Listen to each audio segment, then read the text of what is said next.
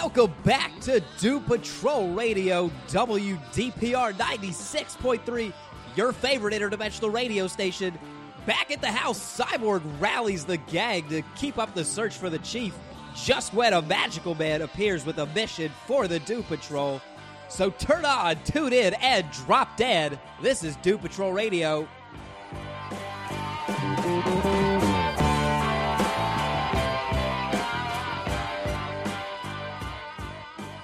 All right, welcome back, nobodies. If you're still listening to the station, then you've discovered our show, where today we're reviewing episode 4 of Doom Patrol, which is titled Cult Patrol. Cult Patrol is based off of a Grant Morrison story of Doom Patrol in the 1989 series. It is based off issue number 31. And issue number 31, you can actually find it, if you don't have the books with you, then you can actually find them on the DC Universe app. I think all his entire run of the 1989 series is on there. So look up issue 31. And this is a pretty faithful adaptation of this kind of story. We're getting introduced to a lot of crazy stuff. And what's kind of interesting about this episode as a whole, before we dive into it, is that it's going to be kind of like a arc starter. Like, this is like the start of an arc, even though we are also talking about the season's arc, which is still trying to find Niles Caulder. So before we get into it, Nate, do you have any general perspectives on today's episode? Yeah, I like that you called it an arc. The way that I kind of viewed it is more so in relation to the stories as a whole, instead of just like the single issue, the single issues. Because I feel like at that point in the book, it was, I kind of want to say it's like a side plotty type thing. Yeah, and it's also what it was like in the show. Yes. So I thought it was kind of cool how, I guess if we're going on that trail of, if this is considered a filler episode, or if this arc that we're going to be discussing is considered the filler episodes, then I can see like exactly why they chose that story to be a filler episode. Because in the book, it's very self-contained. It has nothing to do with like the big villain arc that was happening at that time and throughout the series. It was just like a few issue thing that happened, and then it was donezo. And I think it ends the because in the last issue was the Mala and all that stuff. Anyway, we'll talk a little bit about the issue. If you've seen the episode, then it's not really spoiling anything. But if you, you can go ahead and skip ahead if you don't want to hear us talk about the book. But we're gonna compare the book and the show a little bit, not too much. I'm not gonna go and nitpick like the differences and all that. But I'm curious if people listen to this before they watch the episode. Maybe they don't watch the episode at all. That'd be neat. Maybe some people don't have the DC Universe app, and this is the only way they get to find out. Maybe some people don't have a TV. I know some people don't have a TV. Maybe they're listening to this through a radio station. In a desert. In the middle of nowhere, on a different planet, in a different dimension. In a museum. Ooh, and they're staring at a painting. And they're like, why is a sound coming out of that painting? But anyways, when I first read this story, when I read Volume 1 of Doom Patrol, it did feel like that. I remember being like, I didn't really care, or there was. It was like those last two arcs. It was just like it was done because there was a bigger event happening that was more interpersonal with Cliff Steele and Crazy Jane, where he had just gone through the underground and it like severely messed up his body. So then Niles Caulder built him a new like black metal body, and it was like the newest version or something. So he was just hang on, was it Niles or was it Jason? No, Maxwell Lord. I think Maxwell Lord built that body, and he was like, "Oh yeah, let me show you." He was like, "Yeah, give it to you." Yeah, I think that was a thing. If I'm wrong, then yell at me. I'm wrong. I'm flipping and dripping and dipping and shipping, and gosh, that whole arc is. And so zipping. Long. And so no, it's the Chief. He's building it. The Chief builds it? Yeah, he's building it. That's the. And so I think at first, like, it's easy to confuse what's going on in today's episode with the Scissormen and the first arc, which is crawling from the wreckage. It's very similar, and so what happens in both the book and the episode, Cult Patrol, is we get introduced to a character known as Willoughby Kipling. And Willoughby Kipling, who does it remind you of, Nathan? He reminds me of a lot of John Constantine. That is very accurate, because when the character was originally created by Vertigo Comics, it was their John Constantine. Does Willoughby Kipling have a whole series to himself? Let me see. Or was it just they couldn't cross over they didn't have the rights to cross over Constantine into Vertigo? That doesn't make sense to me. No, he's a I mean, I guess they use him in other things, but he was introduced in issue 31 for Doom Patrol. Okay. And he's a Grant Morrison character. It says Richard Case is also a co-creator of this character, so maybe he's been used in other things, and when Vertigo needed a John Constantine, they threw him in somewhere, but mostly it's his big thing is this Cult of the Unwritten Book, this story arc. And so, like, they introduce Willoughby Kipling, who very much is a John Constantine. He's played by Mark Shepard, who, I guess if you're a huge fan of Supernatural, you will know him from that. He has some other famous small roles in other cult shows like Firefly and whatnot. But most importantly, he plays a major recurring character in Supernatural. And so Willoughby Kipling is introduced in this episode. So to also, when we talk about the seasons arc, and I'm trying to relate this so it doesn't seem so much like a filler episode, because I think it both is and isn't. Yeah. And that's the neat balancing act. But Mr. Nobody shows up. He takes the chief away, and then he said that his enemies would be kind of coming through the woodwork, kind of. Not that Kipling is an enemy of the chief, but his acquaintances are now looking for him and stuff. Like, since the chief is out of the picture, things like this are happening to the Doom Patrol Manor, where they're like, I don't know who the hell this guy is, but I don't know why he's here. But he's looking. Willoughby Kipling comes to the manor to seek the chief's help. The way that this episode is going to start is going to start with kind of like not so much a MacGuffin, but it's a character who is also a MacGuffin. We get introduced to the Unwritten Book, which is a kid who has like tattoos on him. I think it's actual writing. I don't think it's tattoos. But it's like Sharpie. I mean, like in both production and what it's supposed to be. Yeah, I understand think it's that. also supposed to be. But how are the words getting onto his body? Because I noticed, like, as he was growing up, he would just get more and more.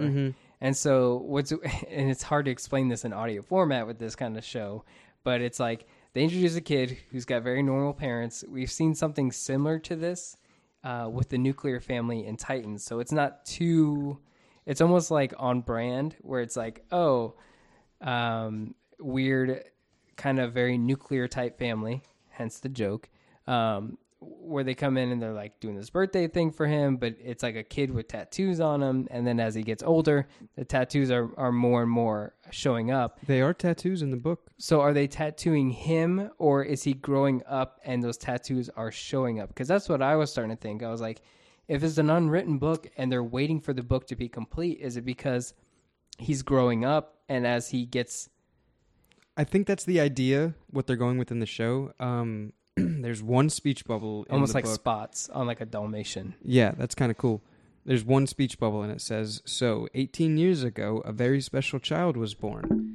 That child's skin was almost completely covered in tattooed words, a bona fide miracle. So yeah, he was born with the tattoos. And so as he was getting older, the scripture was showing up more and more until they knew at his 18th birthday, they were like, okay, then the book will be complete, and then we have to read it. So that's what, and in somewhere in the episode, Willoughby Kipling, he states that he has to stop the world from ending again, which either they stopped it the first time or it has ended before and restarted, kind of thing. So I took that when I first heard it in the episode. I was thinking, did he just say the world at some point ended and then started back up again? Or that Did he say that? He said, I have to stop, I need Niles' help to stop the world from ending again. And so I didn't know if that meant like they had stopped it previously or it had ended and then restarted. I think they stopped it previously. Yeah. I have a question. When they show Willoughby first, is it the first time we see him where his enemies are coming out of the woodwork, yes. essentially? Okay. Yes, they very much are. I want to talk a little bit about that. Yeah. So that is a scene in the book. Right? It's a little different. Mm-hmm. The assassins that are after him are different, but I do want to pinpoint I don't know if you can go back and I don't know if we can pull it up, but yeah, the book that he's reading from. Yeah. The book he's reading in the show is called Who Killed Cock Robin? So is it a child's book? It is. They are kind of okay, cool. Because that's here, I'll show you. If it's from, I want to know if they actually pull it from the actual, like the book. No. Do you know what the book is in the book? Okay. So you've done your research. Yeah, that's what I was doing, staring at my computer before we recorded. The book that he's reading in the episode in the TV show is called Who Killed Cock Robin? Is an English nursery rhyme which has been much used as a murder archetype in world culture. Whatever that means, right? But then in the book, he's reading A Child's Garden of Verses. Mm-hmm. And this is a collected work of nursery rhymes, similar to how in Crawling from the Wreckage, they had the Scissormen who came from that kind of... what is that? It's like a Russian... It's like some fable about like kids who do bad, and the Scissor Man shows up and like cuts the kid. Oh my god! Oh gosh, it's wild, but it's similar to that. And so they made a point in that, and there's an episode of The Office where Dwight talks about the Scissor Man. The Scissor Man, yeah. Strupita was what it is, yeah. And so there's a lot that this story arc. It's almost parallel to. It's almost parallel to the Scissorman story and a little, but it's a little because there is still Orthwith or however you pronounce that, because that is still essentially nowhere. That is still essentially the book of the what is it? Like where they go, like that different dimension. It's they go to a different dimension. Very similar. There's like two archdukes or whatever, so it's like so similar. And oh man, is there a problem with that?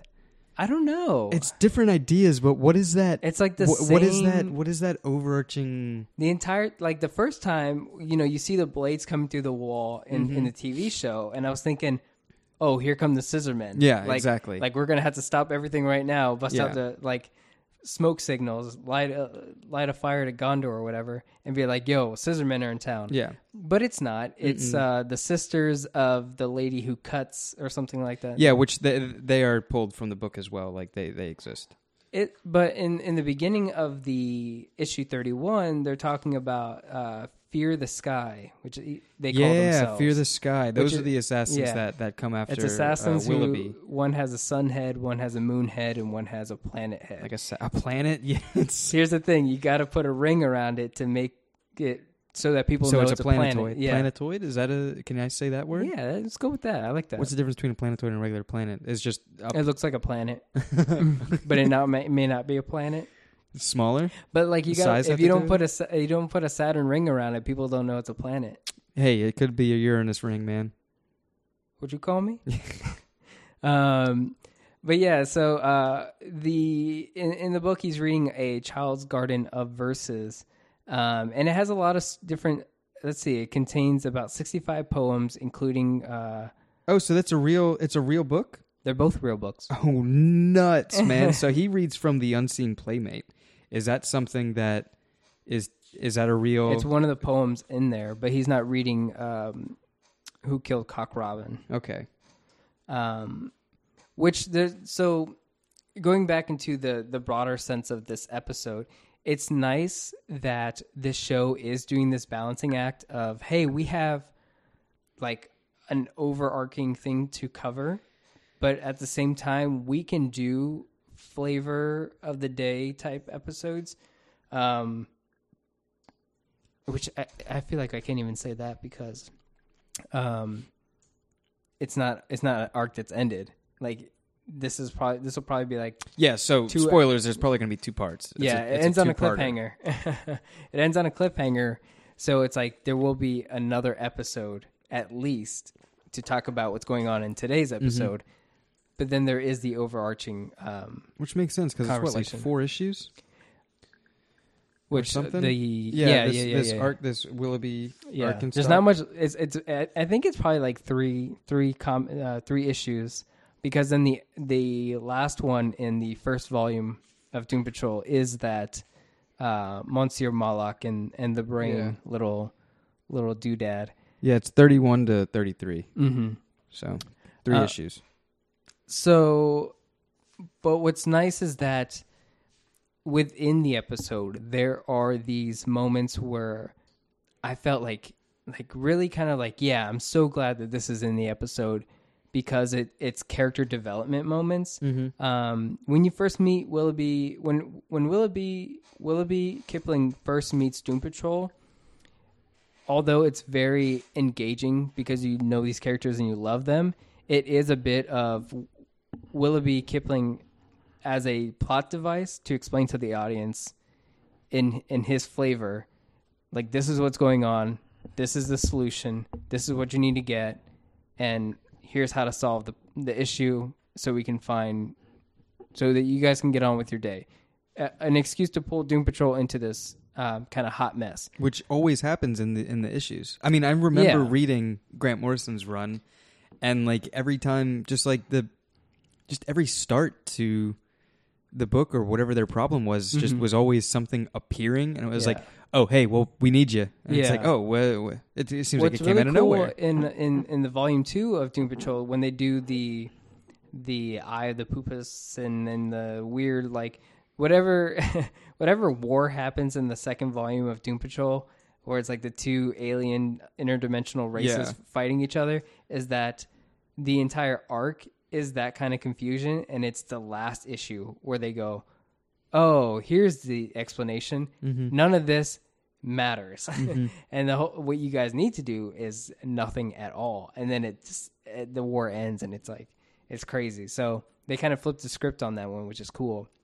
But what I found really cool was that the entire episode wasn't that. It was like they did what they needed to do for like the audience to kind of be on the same page. But then we got really cool moments with Willoughby where he was having a conversation with Cyborg. And so Cyborg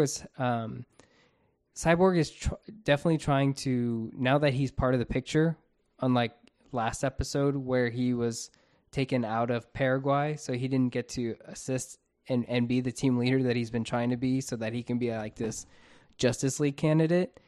This was the episode. This was the episode where he was trying to flex that muscle of like, I'm a hero. We're going to be heroes. We're in this together. We're going to do it my way.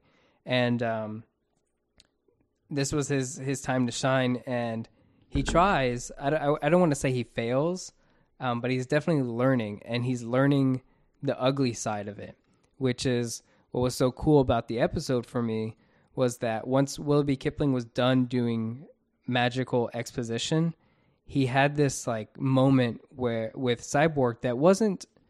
It didn't drive the plot anywhere. It was just a moment between Willoughby and Cyborg talking about how Niles Calder, the chief, might actually be a piece of shit, which is something you and I talk about a lot, about how the chief, when you really take a closer look at what he's doing with Doom Patrol and why he created them in the first place, the dude has ulterior motives. And it's kind of like that kind of like uncool type contingency type Batman type mentality where it's like, that's kind of fucked up that you're using people like this. And Willoughby brings that to the table. He's like, you and I have different ideas of who Niles Calder is. And it's a moment like that. It's a moment of showing that being a hero might mean doing what's unpleasant.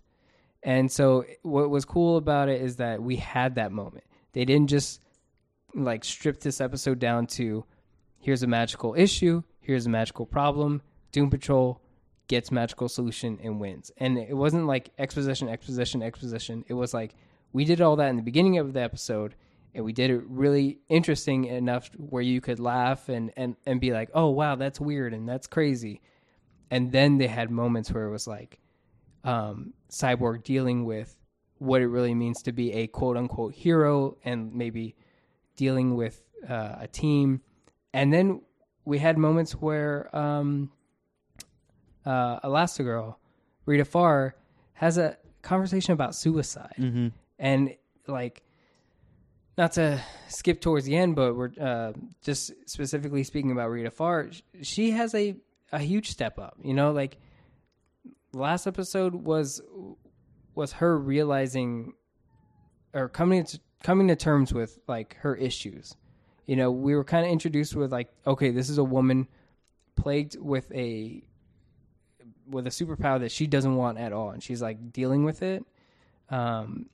But this is the episode where she starts to come to terms and has that confidence, mm-hmm. and I really like that. Was there anything, like, that really stood out to you in the episode? The magic. The magic part? A lot of the magic. Just how wacky it was? Yeah, I liked it. I liked it a lot.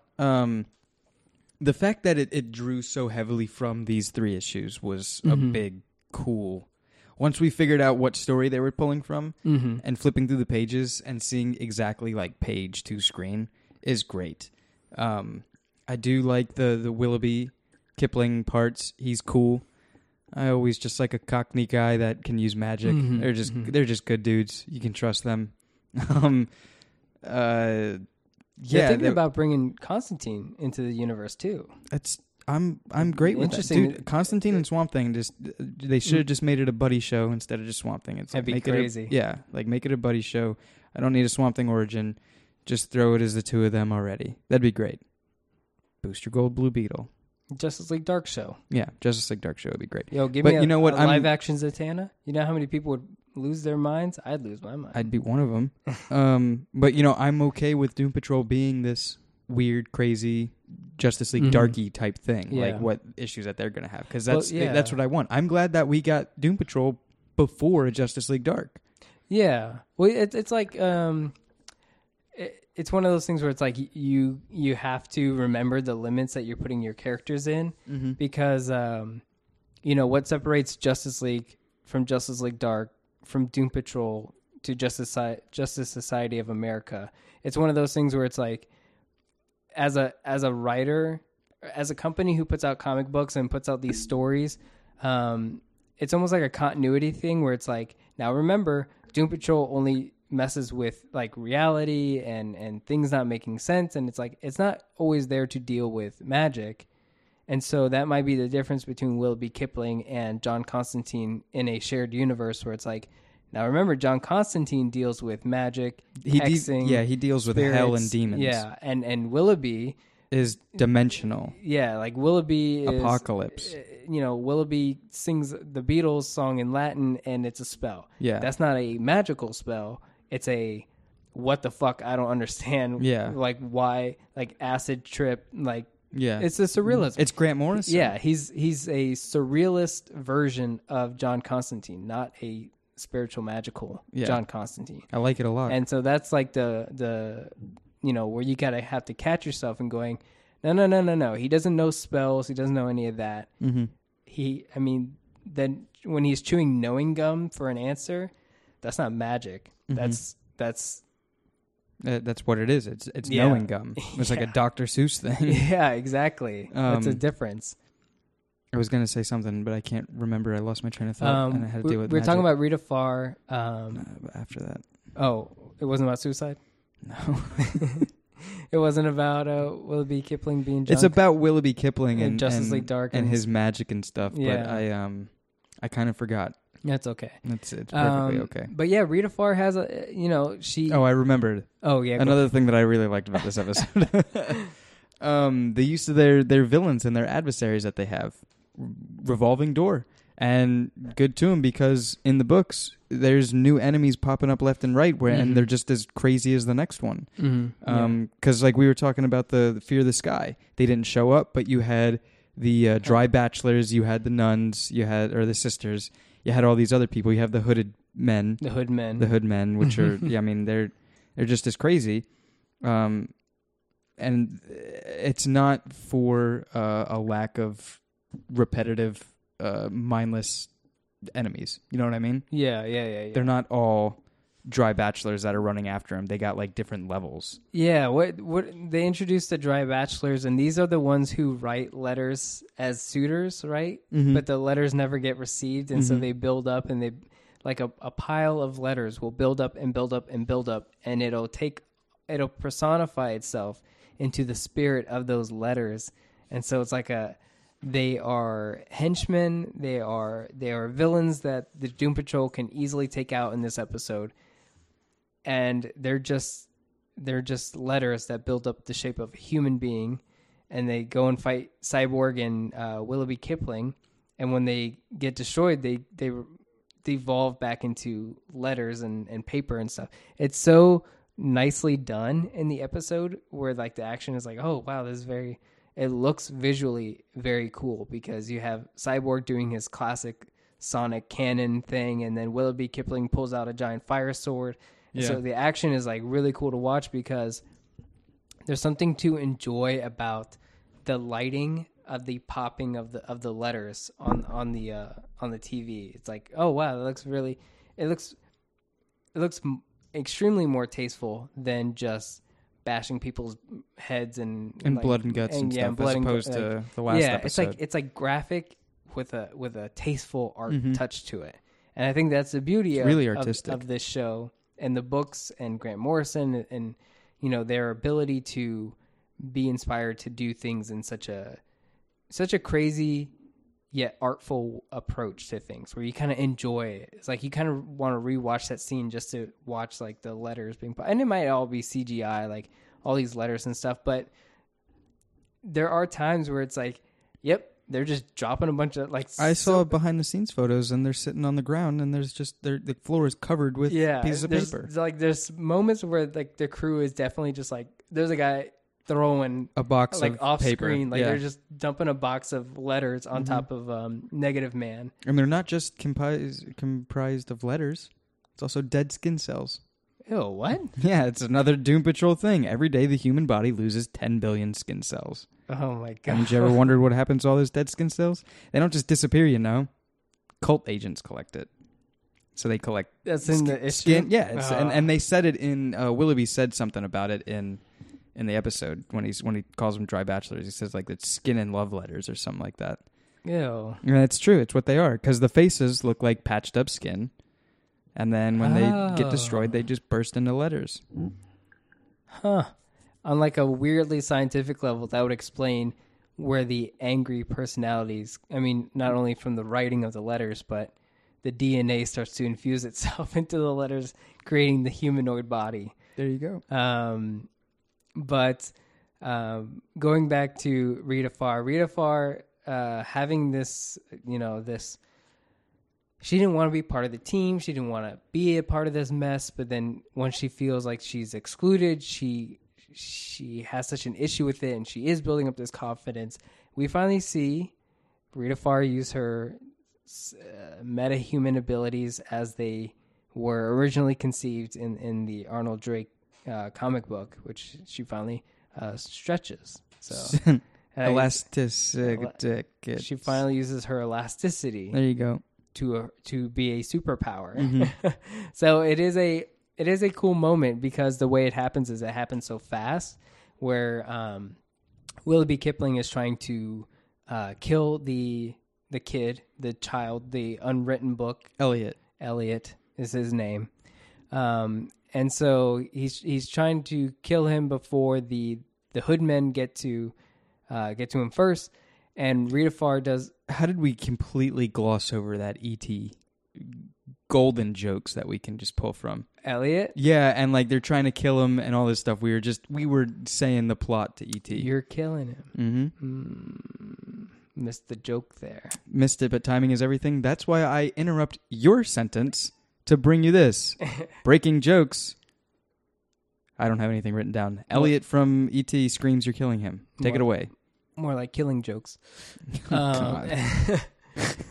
But yeah, so it is really cool because it's like it comes out of nowhere, and it comes out of a moment of desperation for Rita Farr, and a moment where she's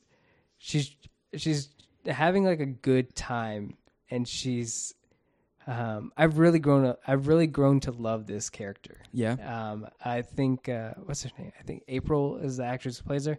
I just looked it up today. Yeah, she did a DC takeover. Yeah, she on did. her Instagram, and yeah, I've just been in love with the way that this character is. She does a Cyborg impersonation at some point in the episode where she's mocking Cyborg, and she drops the like mid-Atlantic, the Hollywood accent. And she goes into like what an American accent of like Detroit or like Victor Stone would sound. Does she? I don't remember. Yeah, she's making fun of Cyborg, and she's saying it in like just a straight American accent.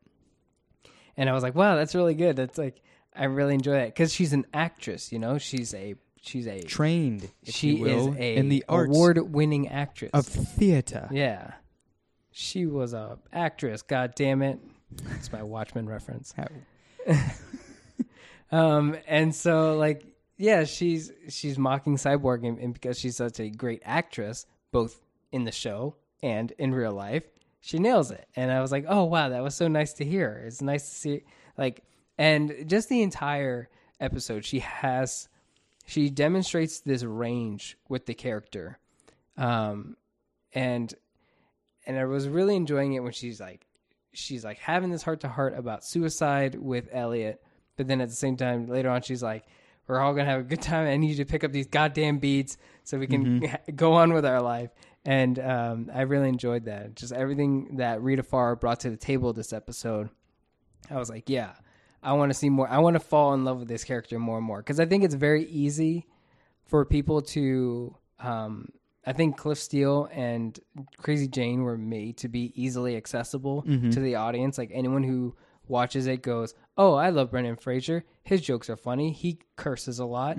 I find him cool. Like I'm sold on this character. Crazy Jane is like got badass metahuman powers. She's a cool chick. She's got good dialogue. She's got witty things to say. She kills people really good. I'm sold. But Rita Farr and Negative Man are like the higher... they're struggling within themselves. They're the higher difficulty characters where they go, all right, we're going to make you feel the pain of these two characters, and then we're going to make you fall in love with them. And then maybe break your heart later on with them. I'm curious as to how hard it is to balance out all of the character development within a single episode. Because you're dealing with the five main characters, dealing with their own personal problems and then their problems within the team. And then hashing that out to like carry on throughout the series, that's something that I'm really interested in. And it's cool because once we watch an episode, we get more development from particular characters than we did the last one. And it's just, it's constantly growing. Yeah. And you can see it, right? Yeah. And like with Rita Farr, like, you know, the very first episode, she's dealing with her issues with Larry Traynor, a person that she's always known at this house. And so it's always been like just them two. And it's kind of addressed in this episode where it's like, hey, this is the time where I need you to support me. And like they've been supporting each other because it used to only be them. And then in the last episode, Rita Farr's next step in her character development was with Cyborg, which was more of like a falling... more of like adding on to the turmoil, brought her down even lower. She was really struggling with depression in that one.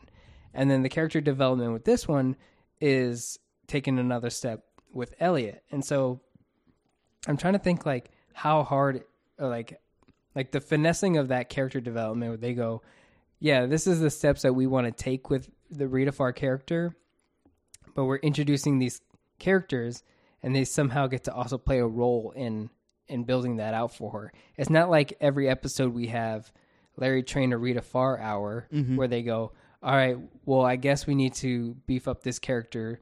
So let's just make up a scene where Larry Trainor and Rita Farr could do date night number 47. I get what you mean. And it's like, wow, you guys actually, you brought in a character who has to struggle with killing themselves or being killed.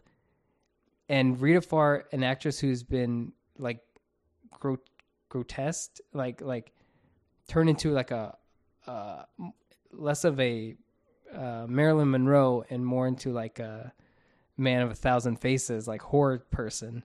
And she struggles with like suicide in that, because that's the whole point of Doom Patrol, is these freaks that they hate their lives and they do think about stuff like this.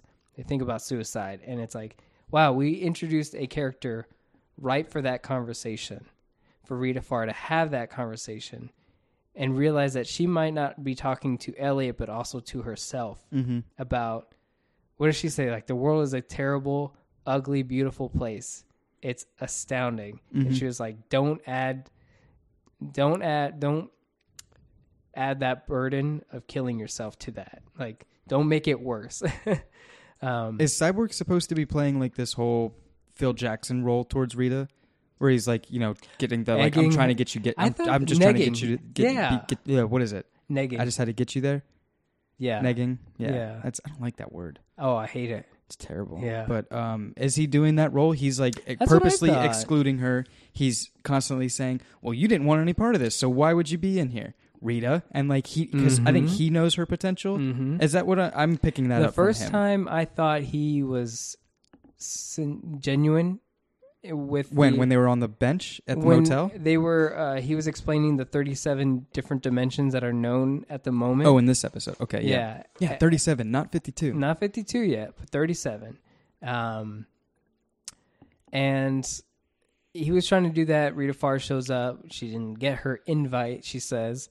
And held up at the Western Union. Great. Anytime you can reference the Western Union and like it just automatically makes it sound like, oh yeah, you're old timey.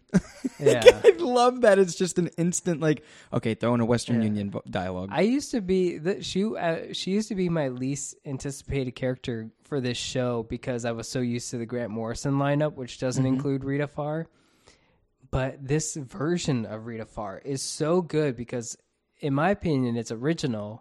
Because it's not the Arnold Drake Golden Age Rita Farr, and I'm in love with what this character says and does and all that, and the things she goes through. I enjoy it a lot. I've really grown to love her a lot. Yeah, it's like, you remember that little short, that Doom Patrol short, that had Rita Farr like on vacation, and she was a big blob, and she was like getting servants and all that stuff like that. She was super overweight. Yeah. So it's kind of like that, but without her having the past as Elastigirl. Yeah. So she still has like Hollywood Madonna. I don't know if you can use that because she came before Madonna. Marilyn Monroe. Yeah. Aspect diva. Prima donna. Audrey use prima donna? It's oh God. That's funny. Audrey Hepburn? Has that not been said prima donna? I don't maybe that's where the etymology comes from. It was prima donna. Oh, you're being a prima donna. Is it that's because a documentary about Madonna? Oh my about God! Her it writes it fucking self, Mark. It's a documentary about Madonna. It's called Pre-Madonna.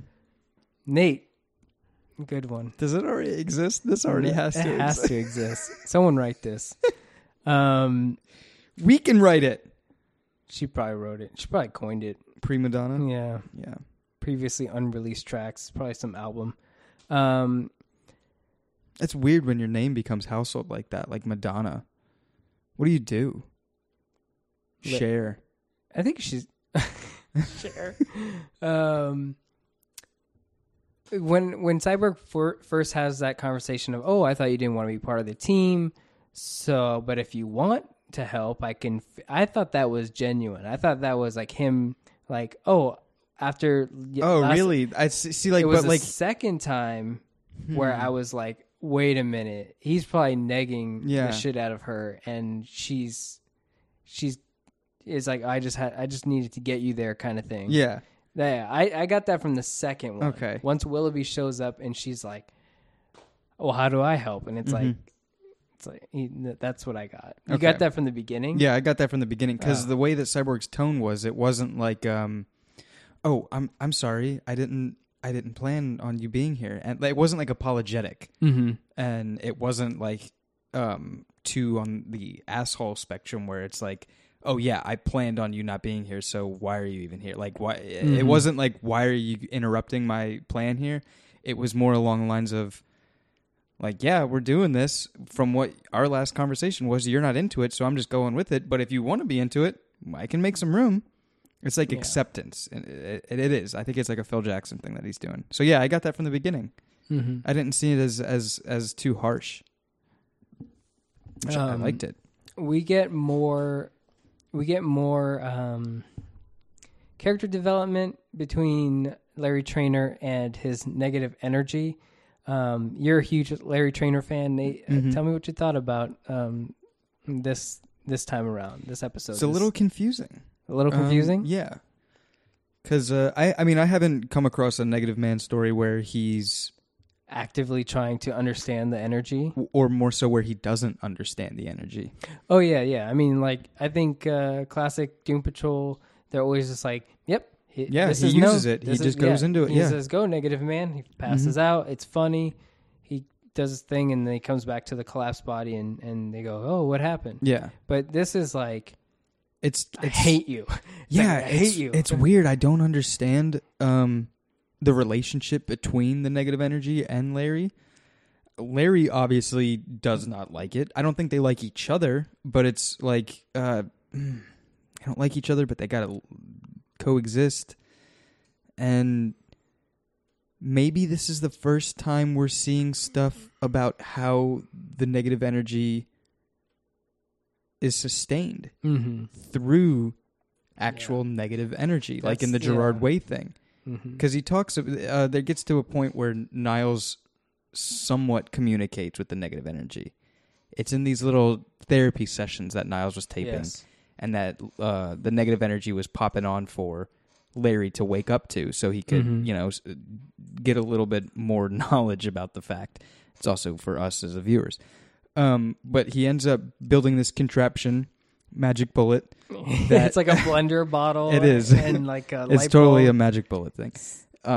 Which is a great prop, by the way. Like a little potato battery I've seen people thing. put magic bullet things on like plasma guns and stuff, like little cartridges. It works perfect. You take a little magic bullet cup and you put like a little light bulb in there and turn it on and do a little zzz, I had one guy zzz, that used the magic bullet to grind up his weed, which is fucking bananas. And like there was like a burn mark, it was like he had some stupid reasoning where like he had to have a burn indentation. It was like, oh yeah, that makes sure like that's where everything gets caught up. And it's like, shut the fuck up. You got a magic bullet and you're just blending up your weed into dust. You're putting your weed in a blender. Get out of here, you scumbag. Anyway, so he ends up talking to him, and the one word that we get out of the negative energy, it's the question of how do you live inside Larry Trainor, essentially. And he says it's through torture. He says torture. Yeah. Which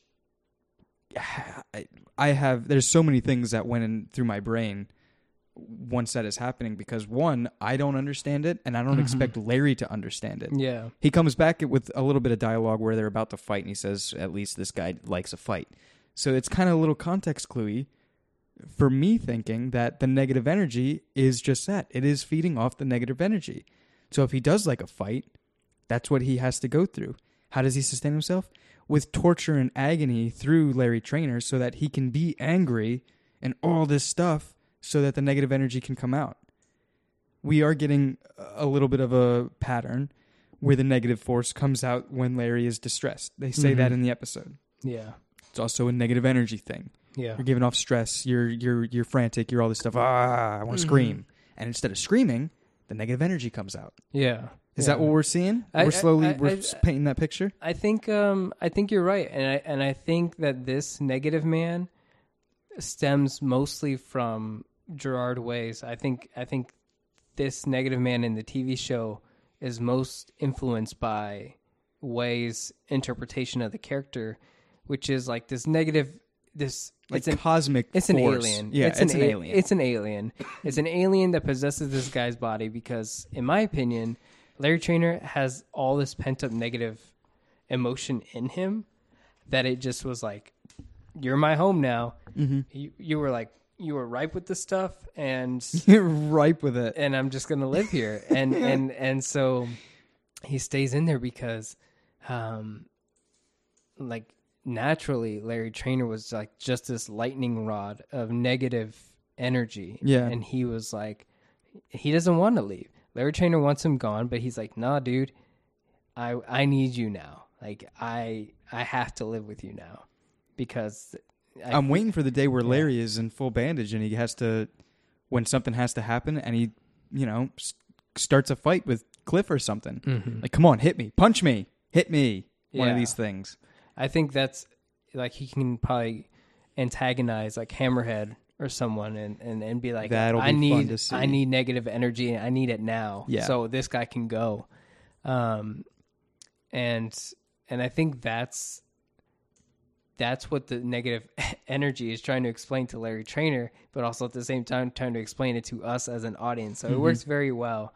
But it's also one of the things, like, if you don't know the source material and you're going into this episode blind, which I'm sure some people are, a good majority of viewers are going into it without knowing it, it's confusing. Mm-hmm. I'm forming this, now an hour after we saw the episode and talking it out with you, so I have time to decompress and actually shuffle through my thoughts. Mm-hmm. But watching it at face value right there, super confusing. Mm-hmm. If you don't know Negative Man, and if you don't know like that it's an energy force that kind of that at one point was told to feed off of negative energy, you could be like, I have no idea why this electric circulatory system is popping out of this guy. Yeah, and the other one that I'm trying to think, that the other one that might be hard to read into. This show is putting its chips down that the Cyborg story, because it doesn't really it doesn't spoon feed you like the cyborg origin, because it's like that's something you should probably know. I'm trying to think if there is anything that actually hand feeds you a cyborg origin. I guess Teen Titans. Justice League really didn't do it either. The original Teen Titans didn't do it. Justice League Volume 1 is Cyborg origin story, though. Which one? It's Volume 1 of Justice League, New 52. Oh, I'm sorry. I'm talking about the movie. It skips from Dawn of Justice to Justice League. It skips it, and it's like it happened. Gosh, this chair. And then Young Justice does an origin. Justice League War does an origin. So he's in Young Justice. Now, I want the spoiler. Shut up to everybody that's listening. This is a Young Justice spoiler. How is he assembled? Is it Mother Box? Is it Apocalypse? It's a Father Box. Oh, yeah, you said that about it. What is the difference? This is Lex Luthor making it? No. Oh. They are still devices of Apocalypse, but they... Apocalypse. Yeah. It's only one planet. Apocalypse. And the Mother Boxes and Father Boxes don't get along or something. They're I don't know. It's kind of weird, but it's in context of the show, it's amazing, and I like it, and I like what they're doing with that cyborg. Mm-hmm. They don't speak the same language.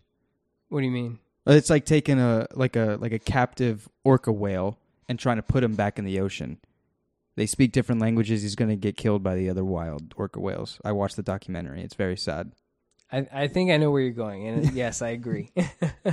But the Rita Farr is not something that you can really even have source material. So you and I are kind of experiencing this with nothing to really go off of. We know when we're doing these, we're not going, like this, when we talk about Cliff Steele and Crazy Jane and Negative Man, we go, Gerard Way's interpretation, Grant Morrison's first issue of Doom Patrol is Crazy Jane, Cliff Steele, like straight from the pages. Those characters have things that we can pull from and compare and be like, yeah, they're doing this. Mm-hmm. But Rita Farr's isn't something that I've... No, because it's Silver Age. And they're not pulling from Silver Age stuff. It's also... Well, Rita Farr is. I think she is more predominantly a Silver Age character. Yeah. She's the Arnold Drake character. Yeah. We've got that interpretation, or we've got, her representation in it. Mm-hmm.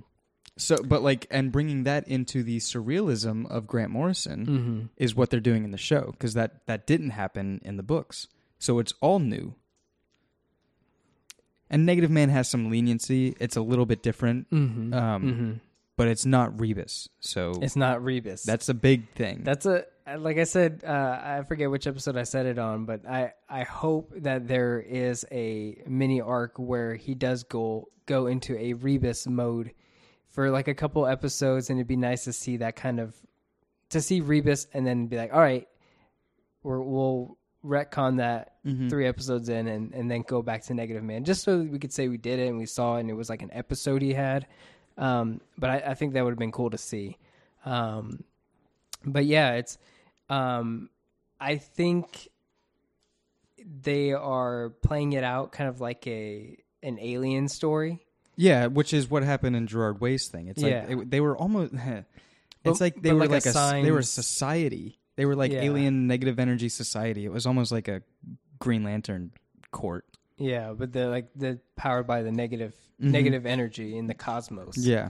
And so, it might be hard to follow, I guess, if you haven't read the books, but it shouldn't matter.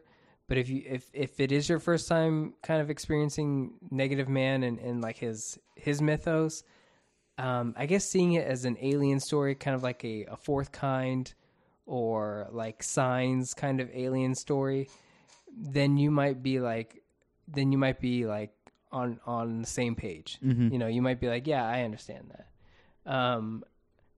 But Zeus, what are you doing? He's reaching for the microphone stand. Is that what he's doing? Yeah, you know he knows he can't reach Cat's always curious.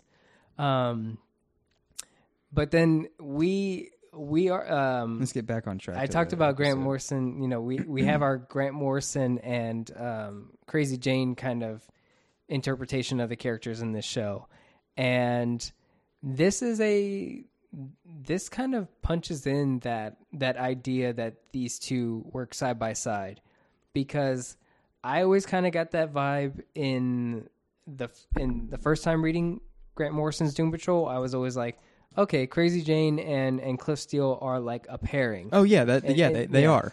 Yeah, but this seems like the most punched in because they're Because I know what you mean. It's a little. I don't want to say forced, but they have similar dynamics. Yeah. And they have that father-daughter relationship that they are purposely writing into the characters. Yeah, and it feels more punched in than I've ever experienced, because I always felt like that was my mind making that, like I was pairing them when I read the stories, like, oh, Cliff Steele and Crazy Jane, that's a thing in some shape or form. Just because the very first issue does that, Crawling from the Wreckage. But this seems to really punch it in because he spends a lot of time with Hammerhead, trying to understand why Hammerhead does not like him. And when they need to go rescue Elliot in the beginning of the episode, he does this thing where he's like, okay, well, I'm with Hammerhead. And then Cyborg is like, well, okay, well, I have to go in there and help and be a part of the team. And he goes, okay, but I'm with Hammerhead. And that was like the first time I was like, oh, they're really like, hey, we want you to know that these two are like, they're pals. Yeah, they're pals. They're going to be side by side, and you're going to see them a lot. And for some reason, I always thought I was making that a thing in my head. But well, now it's validated. It's real. It's kind of Is it upsetting or you? No, it's just I guess for the first time there's like context of why that is a thing. Yeah. And with this show does that because it's like, oh, she represents there's this really cool thing that happens where they the curator of the unwritten book, the queen of Nirnheim. The Archons? The Archons. Yeah. Yeah. The Queen Archon. She's showing them how they see themselves And so she shows Cliff Steele sees himself as still Brendan Fraser, real human body self. And then Crazy Jane views herself as a woman staring at a broken mirror of 64 different personalities. And then they go, this is what you guys think of each other. And Crazy Jane sees Robot Man as Robot Man covered in blood and guts because he is a like Frankenstein's monster kind of person. He's just a weapon. I think she says he's just the embodiment of toxic masculinity. And what Cliff Steele sees in Crazy Jane is his daughter Clara. Like, he does see Crazy Jane and as a daughter that he never had, that he never took responsibility of caring for, and that's why she suffers from these multiple personalities. So he sees Crazy Jane as his own failure, like a representation of his failures, and he's trying to make amends with that. And so it is kind of establishing a father-daughter relationship, and so that's why it's kind of like, oh, they're hammering it in because they want you to know this is how they think of each other. And I don't think it's never addressed after Crawling from the Wreckage of the first issue of Grant Morrison's Doom Patrol. It's always like they had a emotional bonding moment when the Hangman's daughter shows up and she's doing the painting of Maya Dern. But then after that, it's the fire team that is Robot Man, Rebus, which is Negative Man, and Crazy Jane. So it's always like, oh, those three deal with stuff as a group. Mm-hmm. And like what their relationship interpersonally among the three was ambiguous. It's not as punched in as it is in this show, and that's a benefit to the show because the show is making you care about the conversations that they have with each other. And that's what I guess I really like it. But I'm wondering if that steps on the toes of what people might have thought in their minds how the relationship goes. You know what I mean? I know exactly what you mean. It's like artist interpretation, but then it's like someone telling you like, no, this is the answer. Yeah. Kind of thing. I'm cool with it. I liked how they do a third perspective. Because the Archon is saying that everything is based on perspective or perception. And so after they do, this is how you think of yourselves, this is how you guys think of each other, and then this is what you really are. And they show Robot Man as just a brain on the ground. And it's like, that's what you are. That is the reality of it. Because that's kind of like how I think of myself. And I don't know if that's how you think of yourself. Just an organ in a vessel? Yeah, it's like I think of this brain, that's me, and then this is the apparatus. No, I'm more of along the lines of it's one bit. No, there is no right or wrong. No, yeah, there's no right or wrong. Difference. I see myself as one being, mind and body. Mm-hmm. Mm-hmm. Yeah. Mm-hmm. I don't really see it as apparatus in. Or I don't see organ and apparatus. Yeah, I think I like have a preference. I think maybe if there had to be an answer, it is both mind and body. Yeah. But I think like my preference would be like I wish it was just a brain because then I could like change out the apparatus or something. But that's like going into some. That's like, I that goes into understand why you think that, Mark. Yes, and that's great. Yeah. There's let nothing us know your thoughts and what you prefer. There's nothing that I'd compare it to my own self where no, I don't. There's no preference. It's just that's how you think it is, and that's. It's not even. That's. I'm trying to think about it more as organ inside of an apparatus. What's the Smith's quote that's used at the end of the volume? Does the mind rule the body, or does the body rule the mind? That's from the Smiths? Yeah, it's a Smiths lyric. Yeah, it was yeah, that is at the end of the volume. It's a great that's a great highway to go down to. And I want to like think about it more on my own. because I feel like if you have the separation of body and mind, you can achieve things differently. I mean, yeah, it's like the perspective that you set up. Like so you what is that? Do a lot of races and you run and you do like these physical challenges. Obstacle course racing. Yeah, that me personally, I have no interest in, but I know it would be betterment for my body as itself. You know what I mean? So the way that I see it, I see you seeing these obstacle courses and races and things as a way to better your body. I think of it as a game. Yeah, exactly. When I work out and stuff, like it's always like I always think like you're leveling up kind of thing. Yeah. But my mindset sticks to it as I have to get everything in sync for me to do that. I have to get my mind, I have to get my body ready for me to go out and do those things, like be it a physical challenge or whatnot. Even me going on microphone and doing things like our radio show in the morning, doing this, any sort of, like, I see it more of a, maybe that's the difference between you. I see more of my life on a daily basis as a performance. That I have to, that I have to play the part of doing these things, doing a good job at work, playing the part of time management, playing the part of all these things. It's like I have to be good at that role versus separating it as a mind-body thing. I think I'm all present because I have to be. Like I have to get ready. I have to do things. I have to be. Every day is showbiz. Yeah, exactly. Like I have to present myself in a meaningful manner versus separating it, working on like, okay, this is just something that I can use my mind towards, or just something that I can use my body towards, or whatever. Yeah.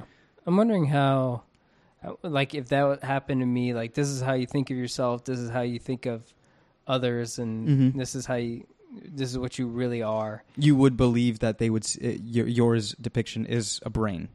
That's it, just a brain on the ground, or is it a brain? I think if it was like, oh, this is what you think you are, it would show me as like a brain within an apparatus. Okay. And then like how people think of me, I don't know. It's probably this is I don't weird. know. This is what you guys tuned into. I don't know how you would think of me. I don't know what I think of.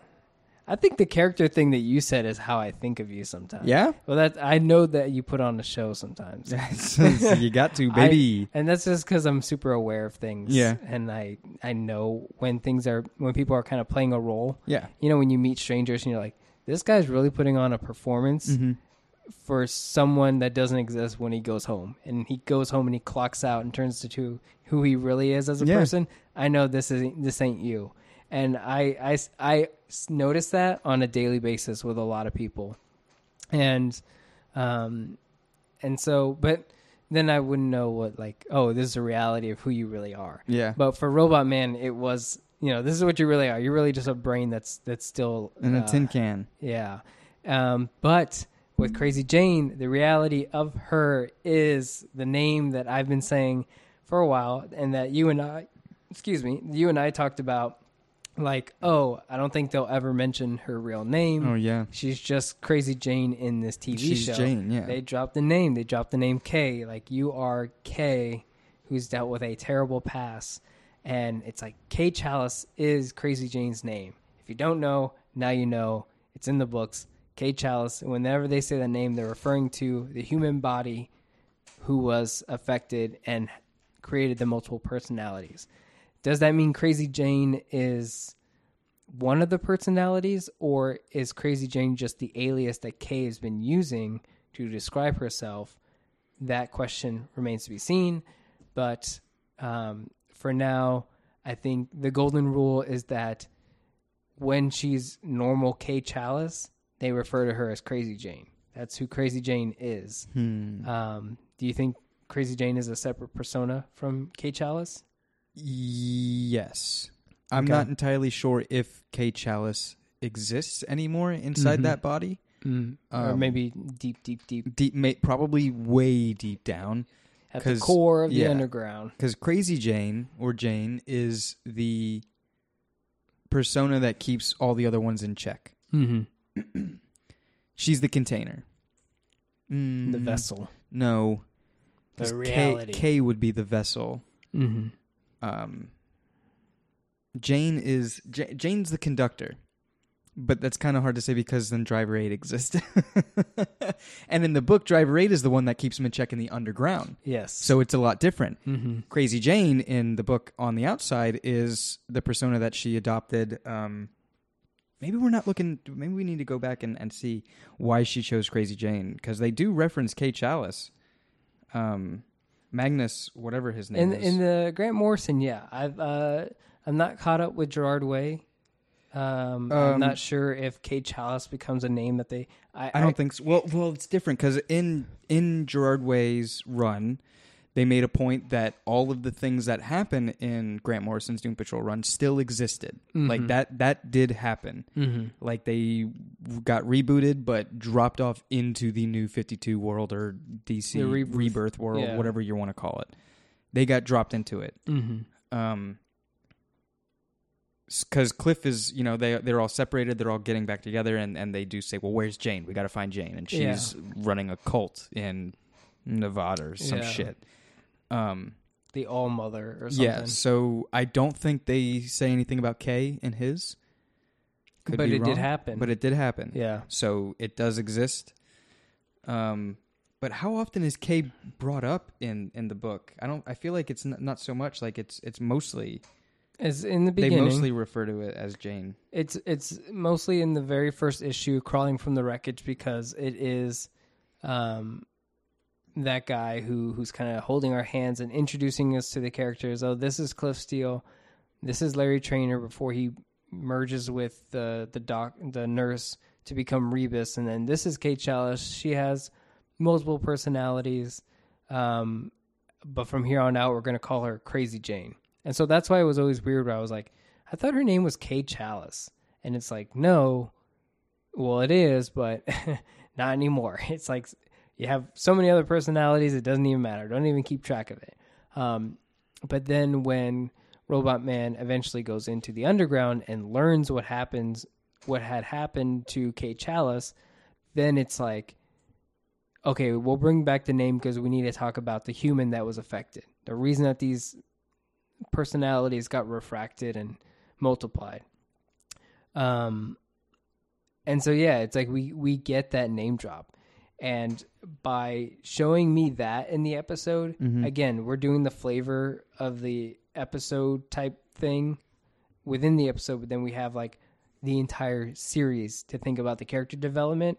It was nice to see them drop that, like, here's what you really are. You are Kay Chalice, a child who was like severely harmed and badly abused by her father.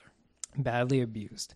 And so it's nice that they dropped that because it's foreshadowing a promise to me as the audience member that, hey, eventually we're going to talk about what happened to her and it's going to suck. Like it's going to be very like the Hank and Dawn episode of Titans.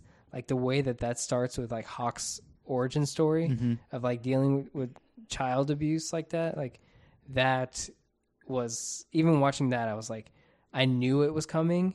And as soon as I saw the coach, I was like, nope, this guy needs to die. Like this is absolutely terrible. And we're going to have to go through that. Again, if they want to continue the origin that's established in the Grant Morrison book, like we're going to have to go through that, but it's going to be probably trippier because it's got the underground that we got to deal with and things can get really, like psychedelic, but it's going to suck like finding out about her. So if you don't know the source material, good news, you can actually catch up with all the comic books. I feel like I'm doing an ad read, but we're not sponsored at all by DC Universe. But that'd be cool. But if you're watching the show, you have the ability to go through the book and look at all the materials. So definitely all check it out. All of Grant Morrison's comic books, the first 6 issues of Gerard Way's Doom Patrol is on there as well. The entire 1989 series and the entire 1963 series of Arnold Drake. The original Doom Patrol is all on the DC Universe app. You can read them all, and then you can rewatch the episodes if you want, and maybe even re-listen to our episodes and tell your friends to re-listen to these episodes. But yeah, that's going to be it for today. I think that covers everything about Cult Patrol. Next week, we're going to be talking about episode 5, which is called Paw Patrol, as in like a dog or an animal. So that'll be interesting to hear about. And yeah, if you enjoyed everything you heard, you can find us on all social media at Radio Doom Patrol. You can find us at the Facebook group if you want to chat with us and other listeners of the show, and maybe guests who have listened, been a part of our other podcasts, or maybe episodes of this podcast in the future. You can go to the Facebook group, the DC Cinematic Minute Listener Society. Join us there and talk about today's episode or any episodes that you're catching up on. And we'll catch you guys next time.